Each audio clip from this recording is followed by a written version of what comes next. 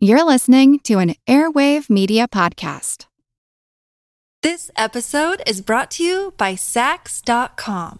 At Saks.com, it's easy to find your new vibe. Dive into the Western trend with gold cowboy boots from Stott, or go full 90s throwback with platforms from Prada. You can shop for everything on your agenda, whether it's a breezy Zimmermann dress for a garden party or a bright Chloe blazer for brunch. Find inspiration for your new vibe every day at Saks.com. When you need mealtime inspiration, it's worth shopping Kroger, where you'll find over 30,000 mouth-watering choices that excite your inner foodie. And no matter what tasty choice you make, you'll enjoy our everyday low prices, plus extra ways to save, like digital coupons worth over $600 each week. You can also save up to $1 off per gallon at the pump with fuel points. More savings and more inspiring flavors make shopping Kroger worth it every time. Kroger, fresh for everyone. Fuel restrictions apply. Feel like who art Ed? Try to spice it. Who art is Mr. Wood art Ed me? Yeah. Either way, it's ambiguous. It works on so many levels. I know. That's off to a great start. Welcome to Who Arted, where we explore visual arts in an audio medium. I'm your host, Kyle Wood, and joining me today, I'm very excited to have Greg Thomas. Thank you very much for taking the time. No, thanks very much for inviting me. I really appreciate it. No, I was glad that you were willing to come on to my show because I first came across your website, theartteacher.net, a little while ago. It was recommended to me to check out. I saw it on social media, and you have developed such a wonderful wealth of resources of all different types of artists, the kind of thing that I try to do with my show. And I think you're doing it in a beautiful form. So thank you very much. I really appreciate it. Oh, thanks. That's a really nice compliment. It's, it's a lot of work, and it didn't used to be. It's more work than it used to be now. But my students find it really useful, particularly the pages about specific artists, or if they're looking for artists inspired by food, for example, they can have a flick through. And I've tried to make it as student friendly as possible, so not really as intimidating as finding facts about the art or listing off the same generic responses like this is unique or this is different. So I've tried to use questions in there that I think my students respond to quite well, and they did seem to, which is why I carried on. Yeah, and I like I say, I think it's a really nice, valuable resource, and I think part of the reason I find it really helpful is because you've developed it in a way that is student friendly. So it's like something I can put out in my classroom, but also just as an art teacher, sort of an authority figure with the mind of a child, I appreciate that you've broken it down to a level that even I can understand. So thank you very much for that. Thanks for the compliment. And so today we're going to be talking about an artist that, I'm going to be honest, was kind of new to me. When you suggested her, I had to kind of look her up. I was not familiar with Phillida Barlow. Did I pronounce that right? I think it's pronounced Phillida. Phillida. Yeah. Thank you very much. One day I will pronounce a name correctly, but that day is not today. It's not a typical or common name over here either. So, Okay. But I appreciate your being so kind about the corrections, as anytime I'm talking to somebody with a British accent, I just have this inferiority complex because I hear your accent and think you must know more than I do. Do you have that on your end too? Do you hear my American accent and think this guy doesn't know what he's talking about? No, and I think it's all a ruse that we do know what we're talking about. Just because it means English doesn't mean that we know what we're on about. It's fine. Well, talking about Phillida Barlow, Phillida, right? Phillida Barlow. I'm trying to say it with a lid. Okay. Now, talking about Phillida Barlow, she was born April 4th, 1944, Newcastle, England. So kind of a rough time when you think about everything that was going on. 1944, just historically, that's a rough time to be growing up. Her father was a psychiatrist Erasmus Darwin Barlow, which interesting connection. Speaking of history, great grandson of Charles Darwin. Yeah. And, she grew up in London, like I said, recovering from World War II. And in 1960, she goes to the Chelsea College of Art, where she studied under George Fullard. Are you familiar with Fullard? No, not until I did a little bit of research about Phillida either. Yeah. And to be honest, apart from when I was at university, I tend not to look into artists' history that much, really, because I've no need to at the minute. I will with the students a little bit, but yeah, it's more at the minute what I've got time for and what I'm interested in is work and artwork, and then I'll, if I've got a little bit of time, look back on what the artist's history was, what they've done, the past exhibitions, where they grew up, all that sort of thing. But no, primarily I think I'm just interested in their artwork. See, and that's funny because I am in some ways almost the opposite, because I find their background informs so much of their art, or at least it helps me to understand their art. Because when I think of when I look at Barlow's work, understanding that she was growing up in a time of London recovering from World War II, a lot of reconstruction I'm imagining happening after, the war was so devastating to everything in that environment. Mm-hmm. And then I also think about she's studying under a sculptor who she said was a big influence on her work, with that idea of art as the experience, and things can sort of fall apart and decay and be built up. And her sculptures are monumental, but they don't feel monumental in the sense of it is going to necessarily stand the test of time. Yeah, they're not on a pedestal. You know what I mean? And yeah, absolutely. And in that sense, I feel looking at her background really helps me to understand this work.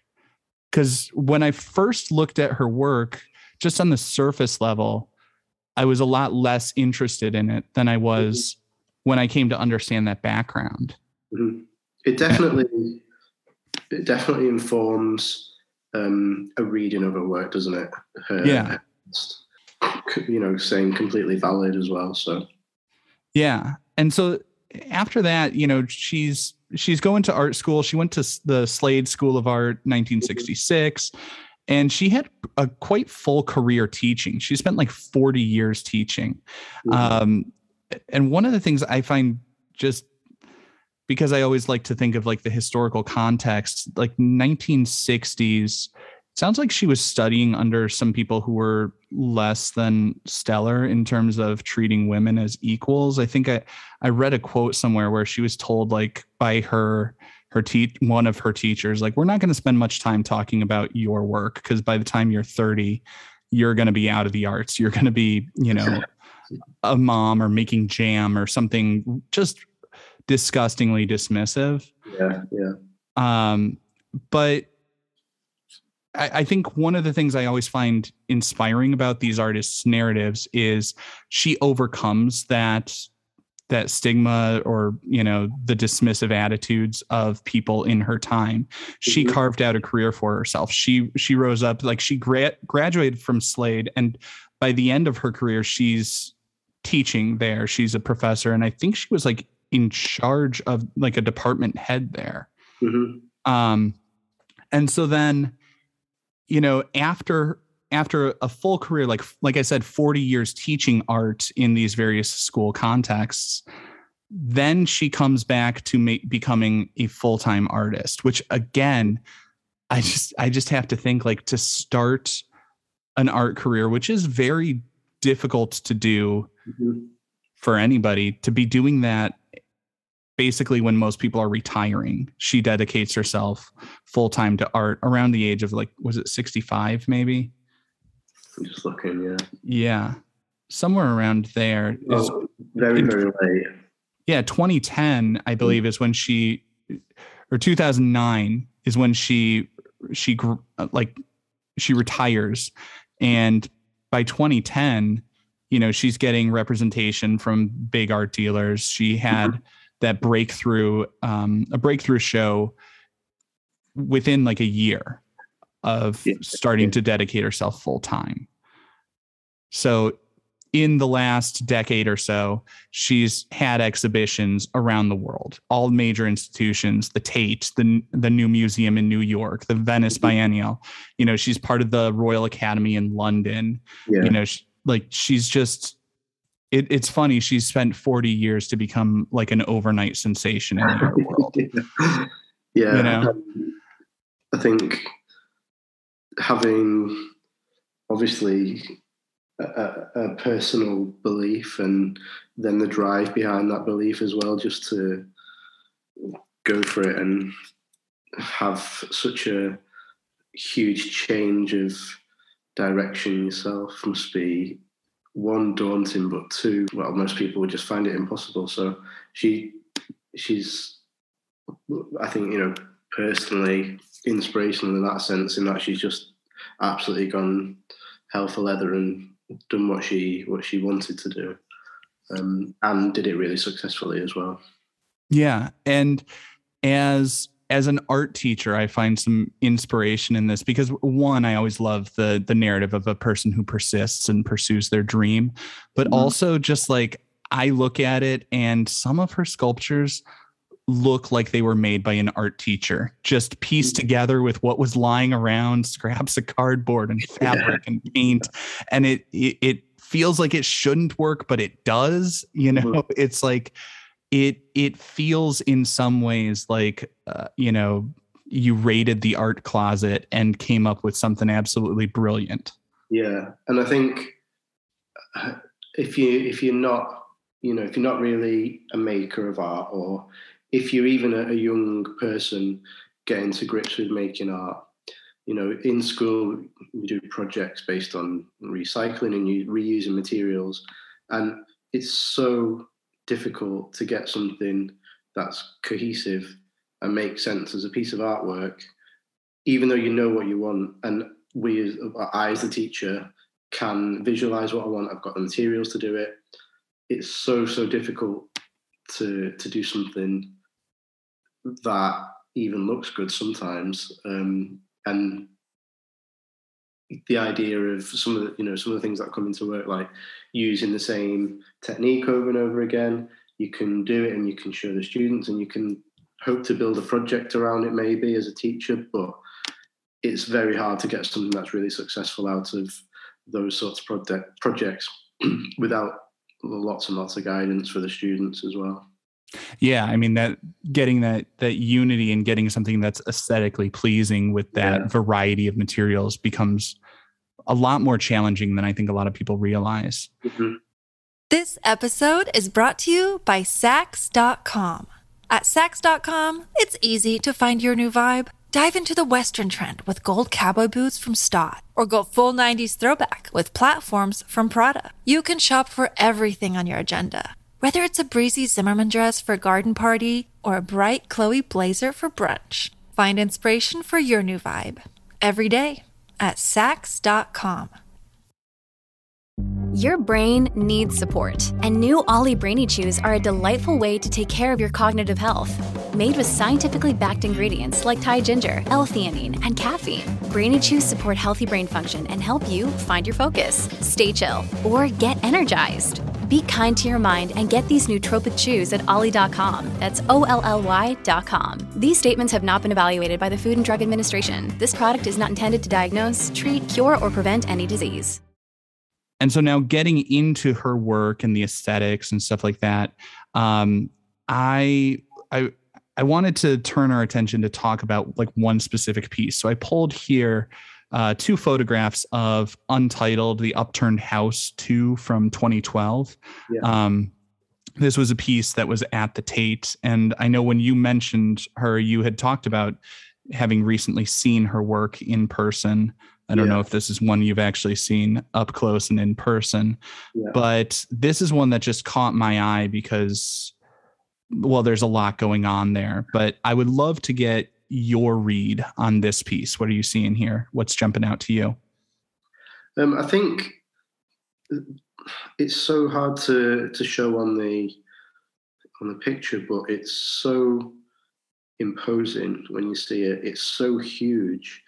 The scale and the complexity of something like that, which seems so simple, sticking all these materials together. But I think the more I think about it, the more of a contradiction it becomes. So all of the colours that she's chosen to use, all of the sort of sheets stuck together and plastered together and layered together, and then the angle that it's at, they almost look like they could be very light pieces of cardboard, very delicate, but obviously they're not.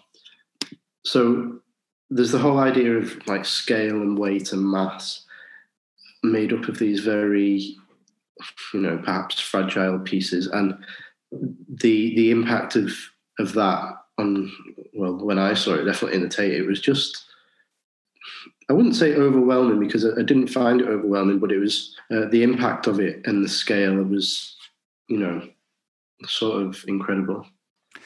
That's interesting that you started to use words like delicate or light to describe some of the panels put together, because and this is my read off of it, just like it feels very imposing to me looking at it, like the sort of steps coming out of it towards the top that looks to me like concrete, like it looks heavy, and it's at this angle that feels unstable. It feels like it could collapse on you at any point.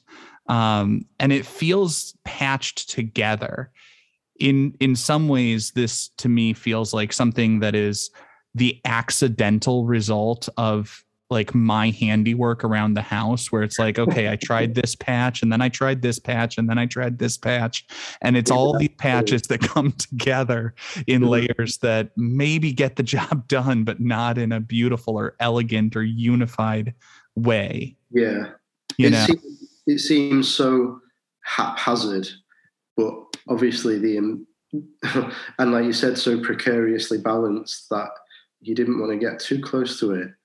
But then obviously there's the fact is that it is strong and steady and sturdy and grounded.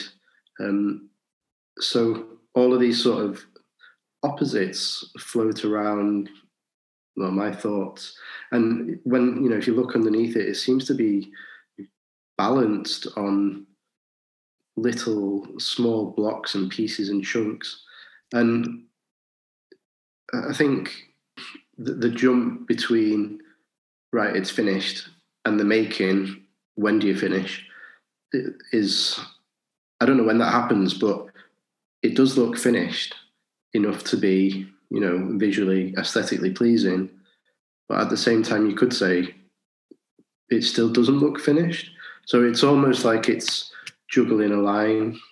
It's between two sort of separate ends of a seesaw. It's really unusual. Yeah, you're right. When it comes to like the craftsmanship of it, it doesn't feel finished in the sense of being like really polished. Mm-hmm. You can see these rough edges on the painted panels and all of that. And yet at the same time, I buy it as a completed work of art. I think because it is balanced and because it is stable, even if it is even if it doesn't look stable, it is actually balanced and stable. Yeah. And those panels come together in an interesting way. To me, I don't know if it's the color scheme, but it reads as very almost 70s to me. Yeah. At the inside, some choices of color, maybe from the 70s, or the inside of houses. When you see sometimes they've been knocked down partially, and you'll see some questionable choices that people make for the inside of their houses. No judgment, obviously, but yeah, definitely that strange color palette, and then black and a really heavy red next to those pastel-y colors. Yeah, it has this feel of almost like you said, when you see a house that's being knocked down, it has this feel of like an excavation of a demolished site. And just seeing the layers of changes and alterations and things patched together. That's my read on it. Yeah. Which I find kind of interesting, you know? Yeah. And there's almost like a repetition to it, as if this isn't what maybe the artist completely had in mind. So maybe they knew part of it was going to look like this, or they were going to use something here or something there. But it's almost like, to me, they were making decisions as they were going along and repeatedly adding these panels, repeatedly layering them over each other, repeatedly painting one in this colour, painting one in that colour, and then making decisions about the way it looks towards the end, maybe. I don't know. Yeah, I think you make a really good point about the repetition. And I think that's what gives it the unity to hold, like to make it work as a piece. Because we see, as I'm looking at this, I see those certain pastel colors, you know, that mint green is repeated sort of top, middle, bottom, and it's repeated on different sides of the form. I see the same pastel pink repeated in different areas throughout the composition. She's sticking with a certain palette of colors that she's repeating around it, just like those forms that are jutting out from the, to me, I read it as like, you know, wooden panels stuck together with like concrete forms jutting out from it. Yeah. And those are distributed nicely around the composition. Like there's an interesting sort of balance and rhythm to the way those pieces break from that central column. And I think that's what holds it all together, is because she is, as much as it feels kind of random, I think it is actually well planned out in terms of like the principles of design and stuff like that, just not in a way that is entirely conventionally aesthetically pleasing. Yeah, there is a balance, and there's, you know, an evenness to the use of shape and an evenness to the colours, the way they've been spread out. Even the sort of shape, the roundish shape, it's sort of swirls around, and at the same time it's so harsh. I'm just looking at it in a little closer. Yeah, the composition of it is, yeah, like you said, very, to me, very balanced, and obviously it's balancing on the bottom the way it's leaning over as well. So yeah, so I guess it kind of works in a way that I never would have thought. So I guess to wrap it up, anything else you want to share about this piece, insights, thoughts you had on it, or her more broadly? Maybe just about her work, you know, listening to interviews and seeing the work up close. There's definitely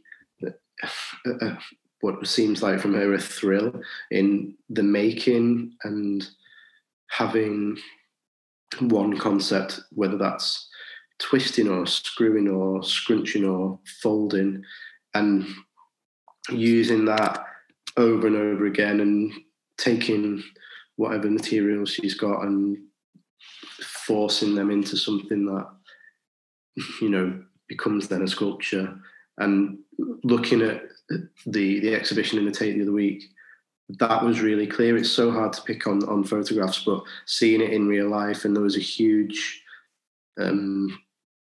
it was like really obvious that, oh, once I've heard this little bit of information about this process, this technique, I see that everywhere now. I can see that in this piece, I can see it here. So taking simple words and applying them really skillfully, I think, is quite important. Yeah, and I think like you were saying, the enthusiasm with which she does that and just runs into, you know, and I think because and I see evidence of that in the fact that she's doing this when most people, that's her retirement. her leisure is, pursuing this career in the arts and making stuff just for the sake of making it. I think I read somewhere that a lot of her early work no longer exists because she never conceived of the idea that there would be an audience to buy her work. So pieces have been reconstructed, taken apart, become other stuff, or just left there. She's just making stuff for the sake of making it. And I think that's one of those things that I find absolutely beautiful and inspiring. I love to see that in a work when the artist has that joy of creation. Yeah. It was, like you said, a real joy to see the exhibition and a joy to see the work. It was almost gleeful. You could see the enthusiasm just through the artworks. I absolutely loved it. It was one of my favorite shows that I've seen. And yeah, like you said, she would often just leave her sculptures outside and have nowhere to put them. So she just put them in random places outside, and they'd either be found and taken, or someone they'd get left for years and change and move. So definitely that idea of making for the joy of making. Yeah, and if I recall my philosophy class from however many years ago, I think ancient philosophers always said that idea of eudaimonia, and that finding that thing that you do for the joy of simply doing it. That is kind of the meaning of life, isn't it? To find that thing that you are passionate about for its own sake.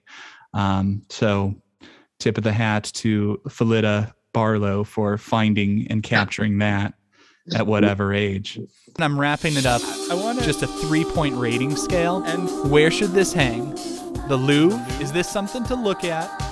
The lab? Is this something to learn from? Or the Louvre? British for the bathroom. Yeah, there's a food joke in there somewhere. Oh, that's terrible. I'm biased. I'm going to say it's one for the Louvre. I think it says a lot about modern sculpture. I think it has nods to historic sculpture. To me, it belongs in the Louvre. Yeah, I would agree. I think, it feels like a museum piece, if for no other reason, because it in some ways upended my ideas of what sculpture could be.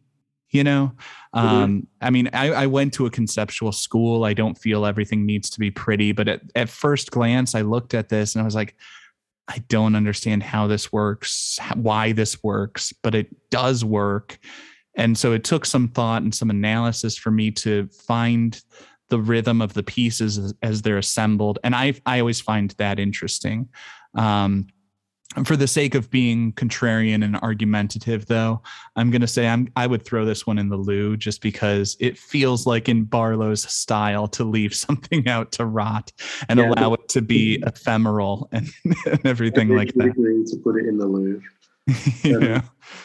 Maybe one thing that, coming back to what you said at the start about her upbringing and when she was younger, is the title Upturned House 2, and whether that makes a little reference to her past, perhaps, or I know that is obviously what the piece is as well, but whether the idea is more rooted in her own past, or maybe that's a little bit more personal.